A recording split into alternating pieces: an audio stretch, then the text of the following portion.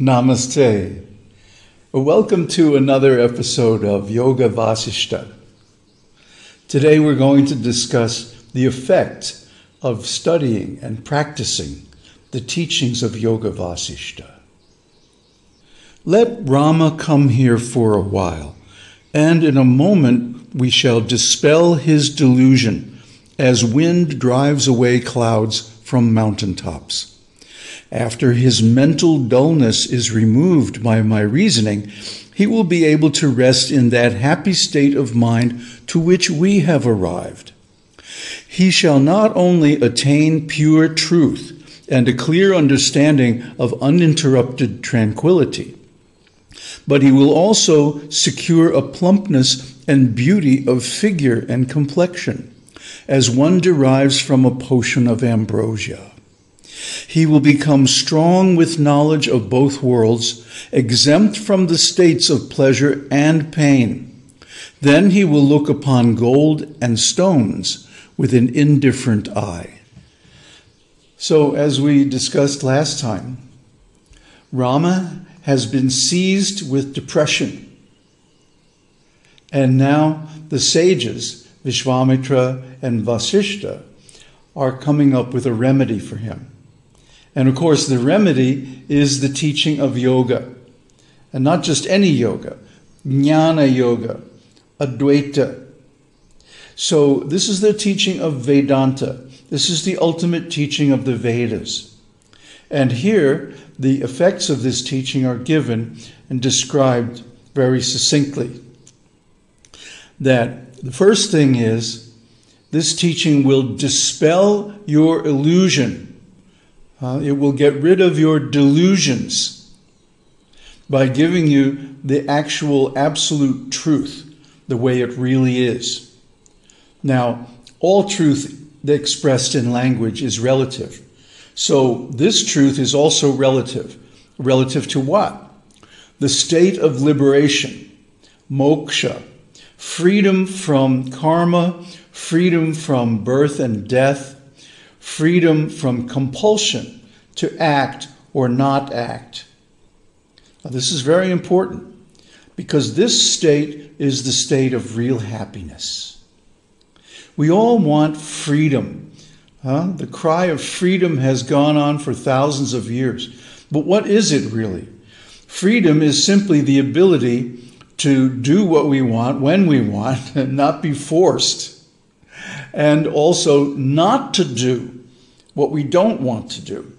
So a person who is actually free cannot be coerced because he knows that he is not the body, he's not the mind, he's not his emotions, he's not his thoughts, and he's not anything to do with this world whatsoever.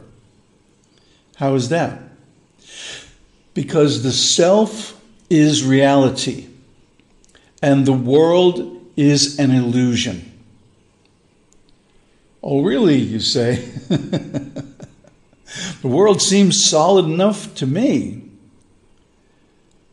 Is it really? What happens at night when you go to sleep? The whole world disappears. Poof, it's gone. The body, the senses, external objects, time, space, God, and everything. It all disappears. And you find yourself in another world, the dream world. And this world is also remarkably detailed, self-consistent, although it may be wacky compared with the ordinary dream world. The dreaming dream world is just as illusory, just as temporary and changeable. The only difference is that the so-called awake dream world is a little bit more persistent. That's really the only difference. Everything else is pretty much the same between waking dreams and sleeping dreams. So what is going on here really? We are in a state of delusion. Of course, the well-quoted example is seeing a rope as a snake. we see this phenomena as a world, and we ascribe to it all kinds of qualities and so on. And then we remember things that happen in it, and then we use those memories to predict things and to desire things and to figure stuff out and so on. And this creates the mind. But all of these considerations are like the snake. The actual rope is, the actuality of it is, none of this really exists. It's all a dream. And when you actually awaken from the dream, you can see this for yourself. In the beginning, you have to take it a little bit on faith. But if you follow this course of action and meditation, if you imbibe the worldview of this scripture, you will come to the same conclusion by your own observation. And this is self-realization. Religion is faith in the words of authority. Self-realization is coming to the same conclusions by your own reasoning, by your own observation. So to come to give up this delusion that there's an external world with all kinds of objects and stuff going on, etc., that there are other people, other individuals, just like oneself, or that oneself is an individual, and so on.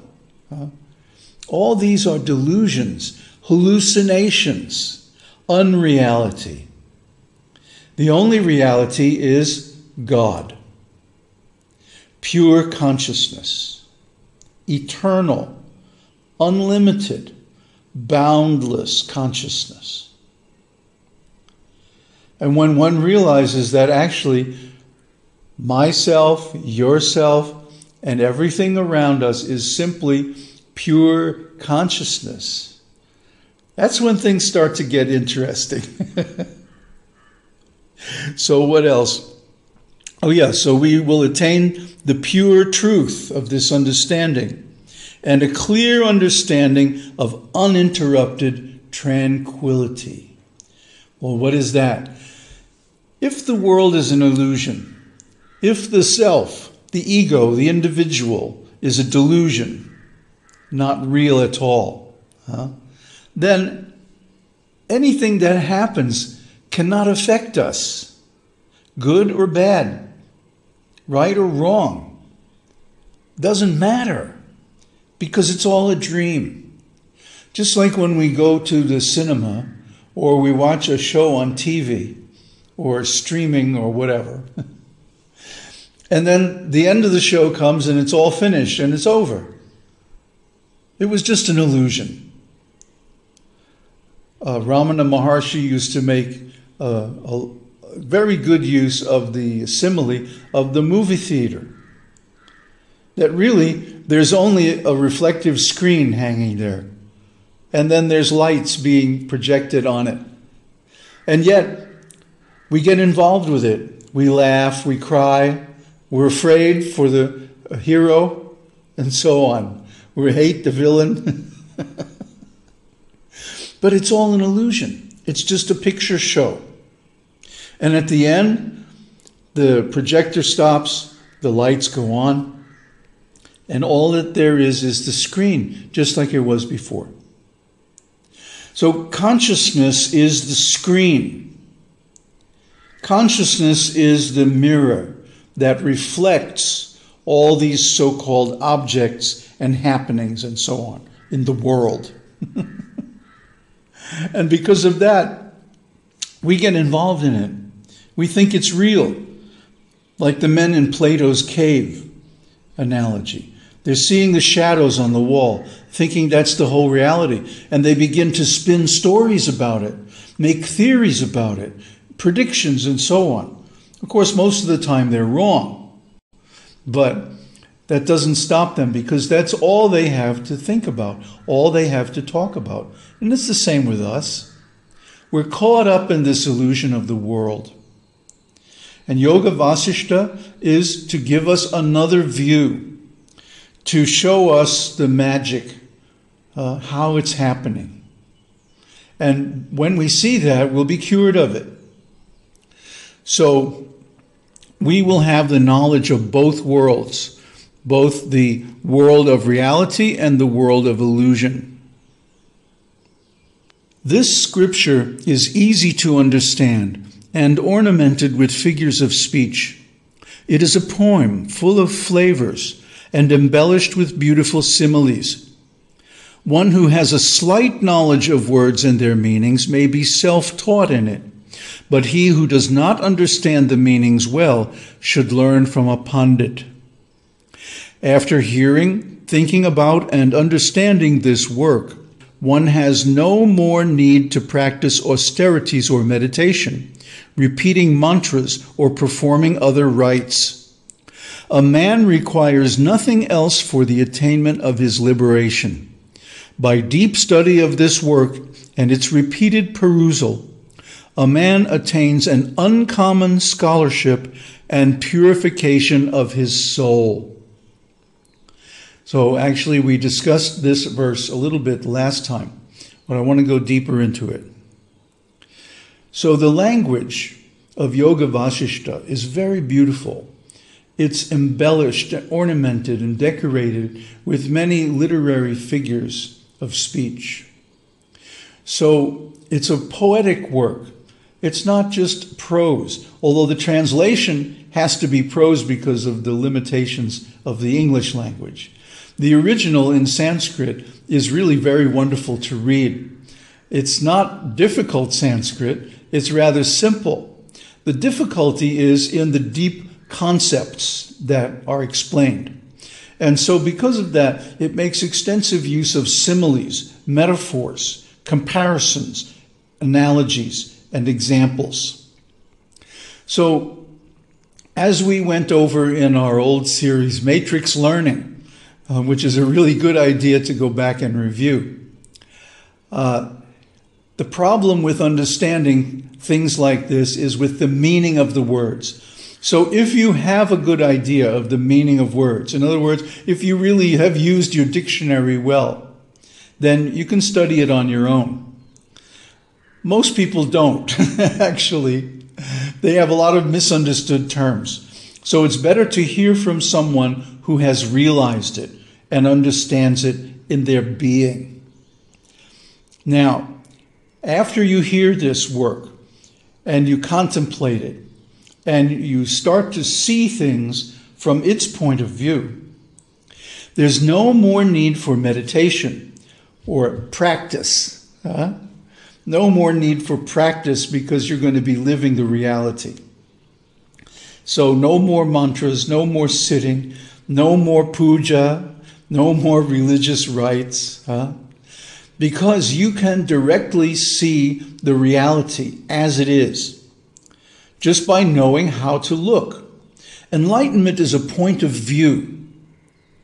It's not that everything changes, or the material world simply disappears or something like that. No. But our point of view on it changes.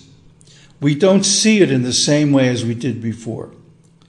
We see that the snake is actually a rope and it can't hurt us. So that's going to be the result of really understanding this book. And there's nothing else required. So there's no external practices, no other equipment or paraphernalia needed. Simply the words and the understanding in this book. So by that means, one acquires a certain rare scholarship. And what is that? Deep knowledge of Vedanta and Advaita. Not just the superficial knowledge that people go around spouting today. Oh, it's all one. And yes, everything is Brahman. Yes, yes. Those are just words. but to actually see the oneness, to actually experience the omnipresence of Brahman, that everything is consciousness. That's the actual result of this book, because it will give you purification of the soul.